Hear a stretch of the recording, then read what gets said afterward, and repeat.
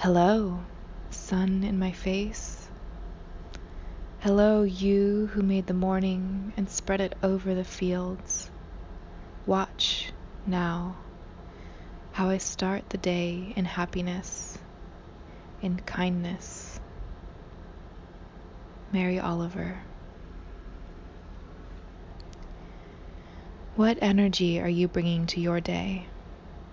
The moments between our dream state and the first blinking open of our eyes, these precious moments of coming back into conscious awareness of this world we share. Too many of us discard this delicate and tender time too hastily into the past. We lose the grace imbued in this time. We give away bits of our peace and serenity in trade for the implicated stress and bombardment of the day that we believe awaits us. The constant fires we must put out at work, the rushing to get impudent teens to school on time, that conversation we have on loop in our head that we really need to discuss with our partner, if we're even fortunate enough to have a job, a family, or a partner to stress over. Or we wake with despair over what we don't have, or longing for what we crave, or anger and resentment for having to wake to yet another shitty day. Too many don't realize that we, in fact, have total power over how we embrace our day. You are choosing these states. Sorry to be the messenger if this is news to you. I'm not actually sorry. You have control in whether or not you play the victim in the story of your own life. Hopefully, though, you've heard this in some form or another before, and my saying it is just helping this truth sink in even deeper. You really do have control, I promise. Not over others, not necessarily over what life may toss your way, but you have absolute control over how you embrace each day, each moment. You have control over what you bring to the table.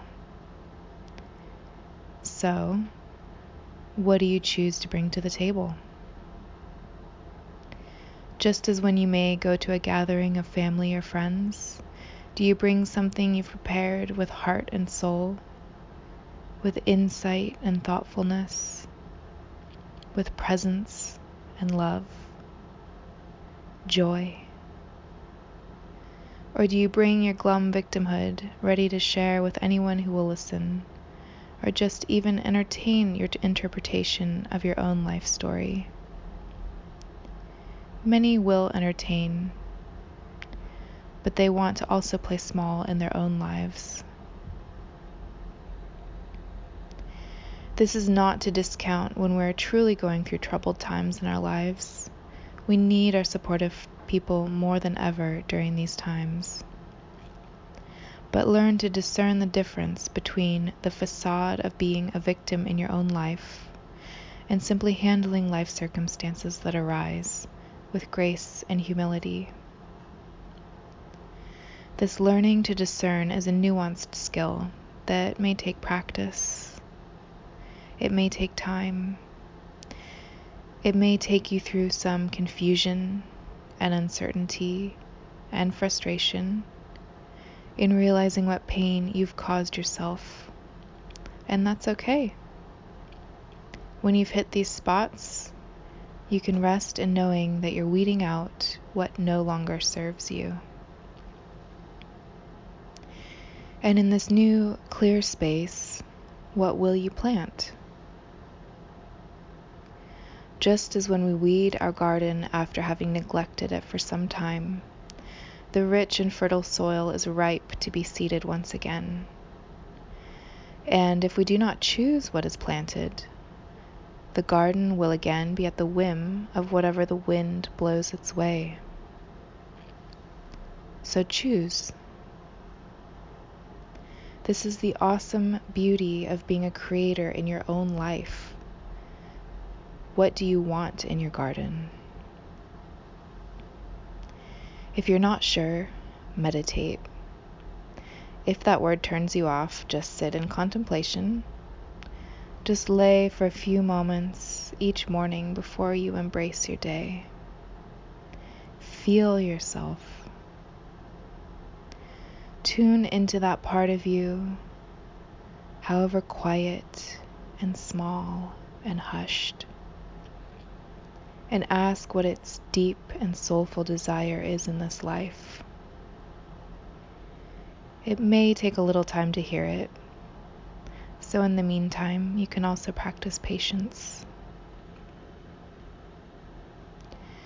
Once you hear it, once you feel it, memorize that feeling. Feel its texture and weight, tenderness, fire, passion. Whatever it might feel like, memorize it in your body. Embody it. Repeat each morning, in each moment you remember to, until it is effortless. That is the real you. That is not someone playing small in their own life. That is the real you to bring into each day and into each precious moment.